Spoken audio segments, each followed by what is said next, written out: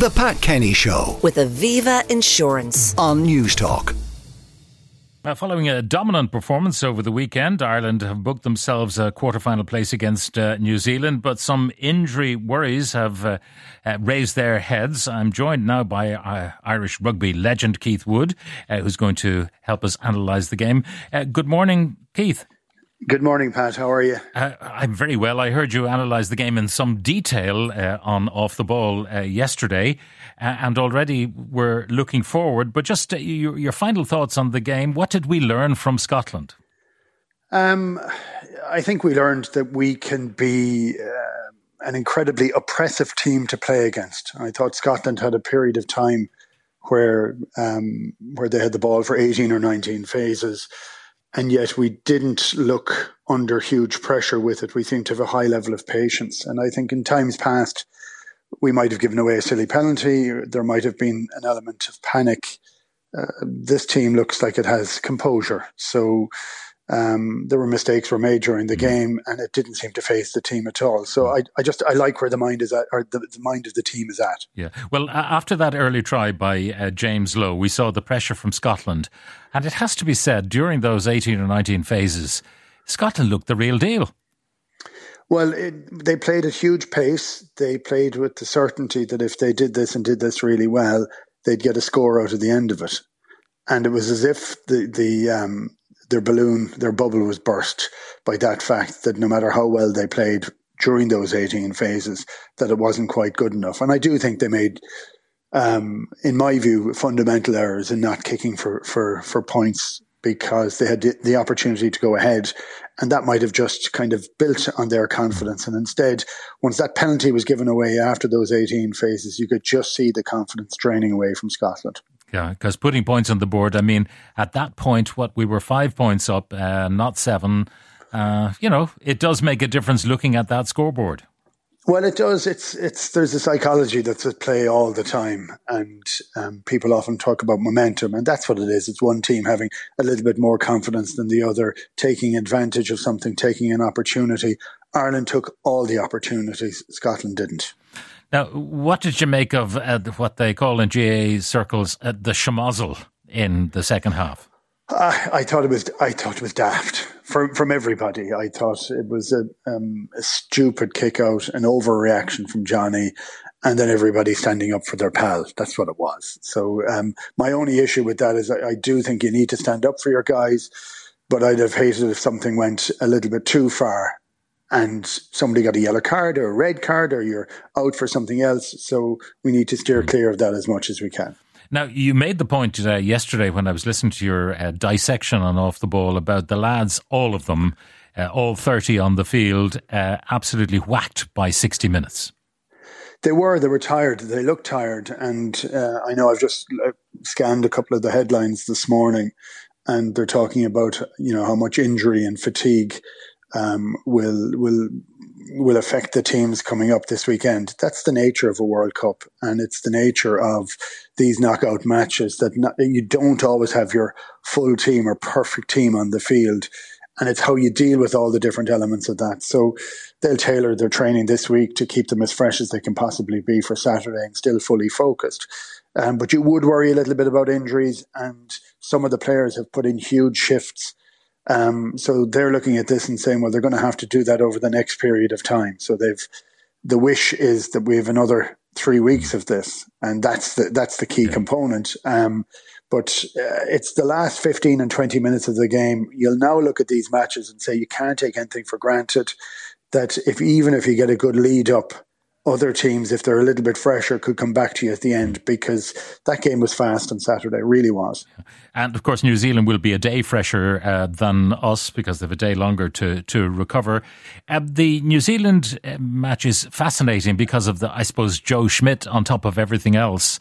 How should we be approaching this? Well, we'll all approach it differently from the team, Pat, that's for certain, because we're allowed to kind of delve into conspiracies and what additional knowledge they have. It's been a while since Joe's been around. It's a very good backstory. It's a great backstory with the fact that New Zealand beat us 4 years ago. It's a great backstory for the fact that Ireland beat New Zealand to win a series down in New Zealand last year. I think we're better placed to deal with all that sort of stuff and just concentrate on the match itself. And I think Ireland will be concentrating not on the only bit of history they'll be linking to is the fact that they know they can beat New Zealand. Yeah. And in World Cups prior, now not the last one, but all the ones previously, when you go to play New Zealand and you hadn't done it, it is always one of those things that's hanging over you. Now, we had joy pretty unconfined after Ireland won. But I have to tell you, Portugal, I have never seen more joyous scenes than I saw last night at the end of the game. Portugal, I mean, they were in tears.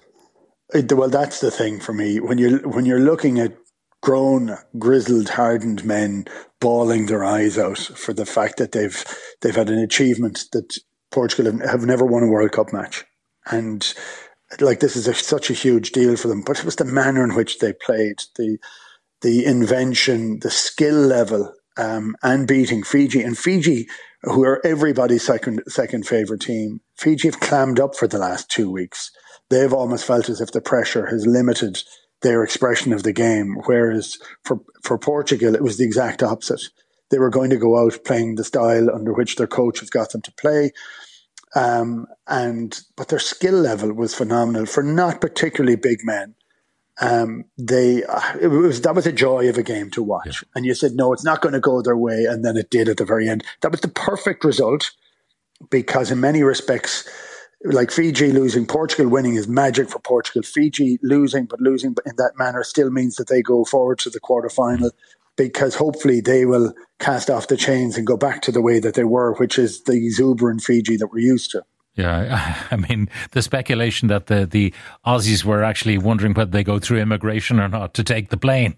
Yeah, it's Australia haven't played well, haven't been good enough. Fiji have lit the tournament on fire. As I said, they've stalled a little in the last couple of weeks, but hopefully they get back to where they are. And finally, Keith, when you look at the draw and you've got the top five teams in the world on one side of the draw, I mean, that's crazy. Look, the draw is an abomination.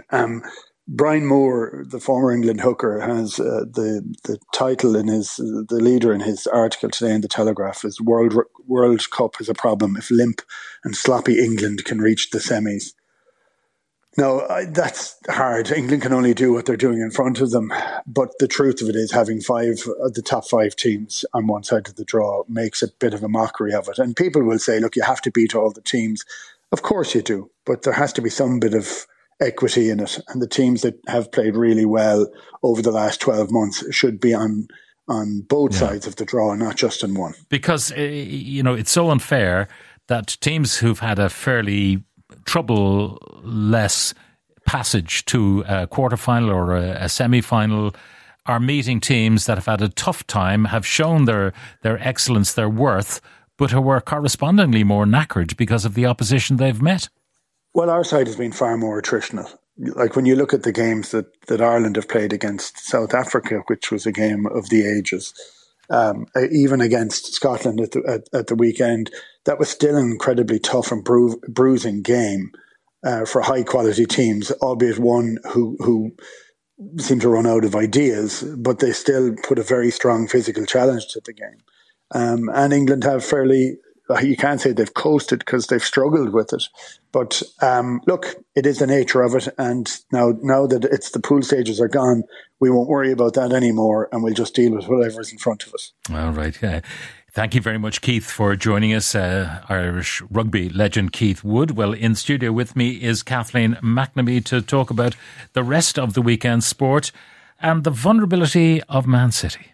Yeah, yesterday's game, despite it being should be one of the best games of the season, two teams who are vying for a title, Arsenal getting their first win against Manchester City since 2015. I'm an Arsenal fan and I found it difficult to watch for the full 90 minutes. Well, I was listening to it on off the ball initially, and Arsenal were all over the place. They couldn't get their hands or their feet on the ball, and then it all changed.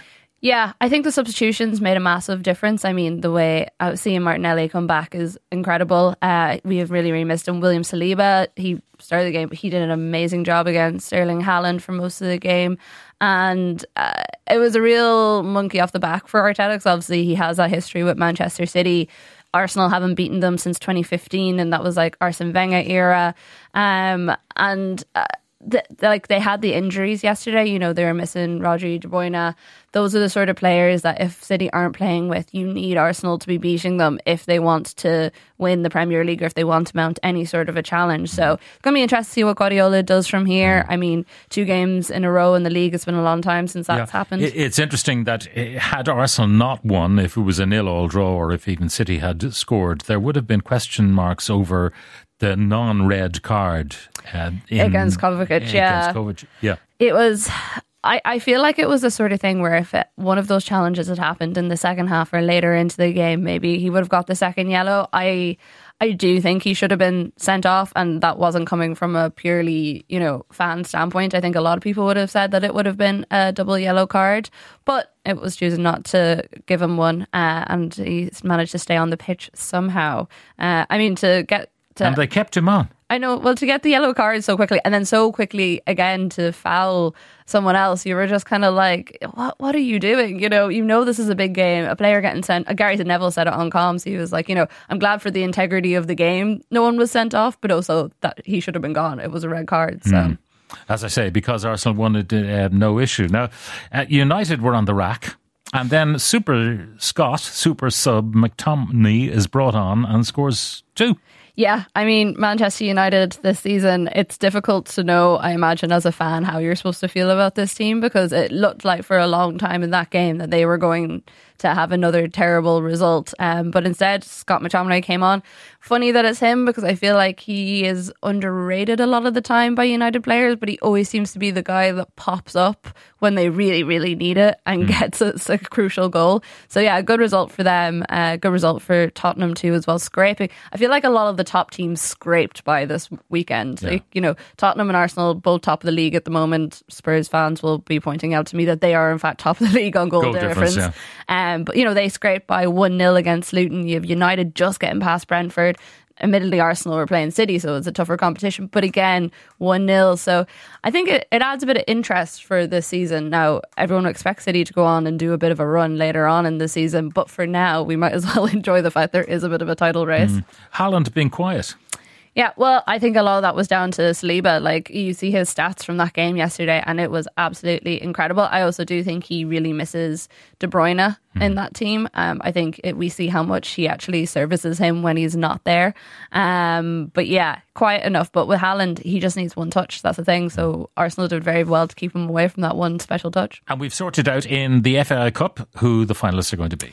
Yeah, we do. We had those over the weekend. Some really interesting ones. So it's going to say Pats playing against Bows, and that one, Bows beat Galway, and then Pats beat Cork City yesterday. I think I saw there that Bows have been allocated as the home team. Obviously, it'll be played in the Aviva. But 2 really interesting games, especially the Bows Galway one. I mean, Galway just came back up. They've really snuck past them, I think. And then, you obviously had the St. Pat's one yesterday too. Some worrying news for the Irish women.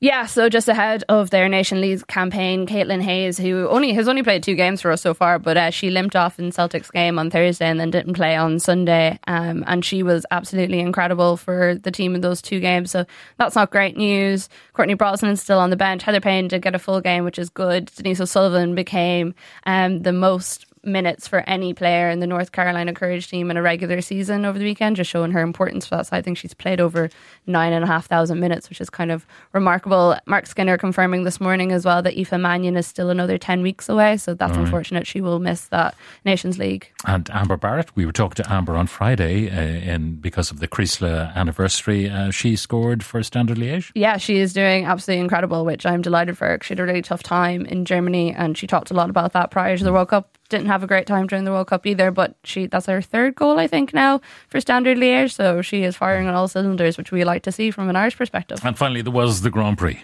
Yes, Verstappen taking that on the Saturday, but I think weirdly that's not even the big talking point out of it. It's the heat, exhaustion, and heat in general felt by several of the drivers, some of them saying that they nearly passed out on certain corners, others saying that they got sick in their helmets because of how hot it was. Others were passing out afterwards once they got out of their cars. Some had to withdraw because of dehydration during the race. So I mean, it really needs to be looked at. I know they looked at some of the turns and changed them up a little bit, but something like the heat, you can't really change that for drivers. So they're going to have to look at where they're hosting their F1 Grand Prix in the future. Kathleen McNamee from Off the Ball, thank you very much. The Pat Kenny Show with Aviva Insurance on News Talk.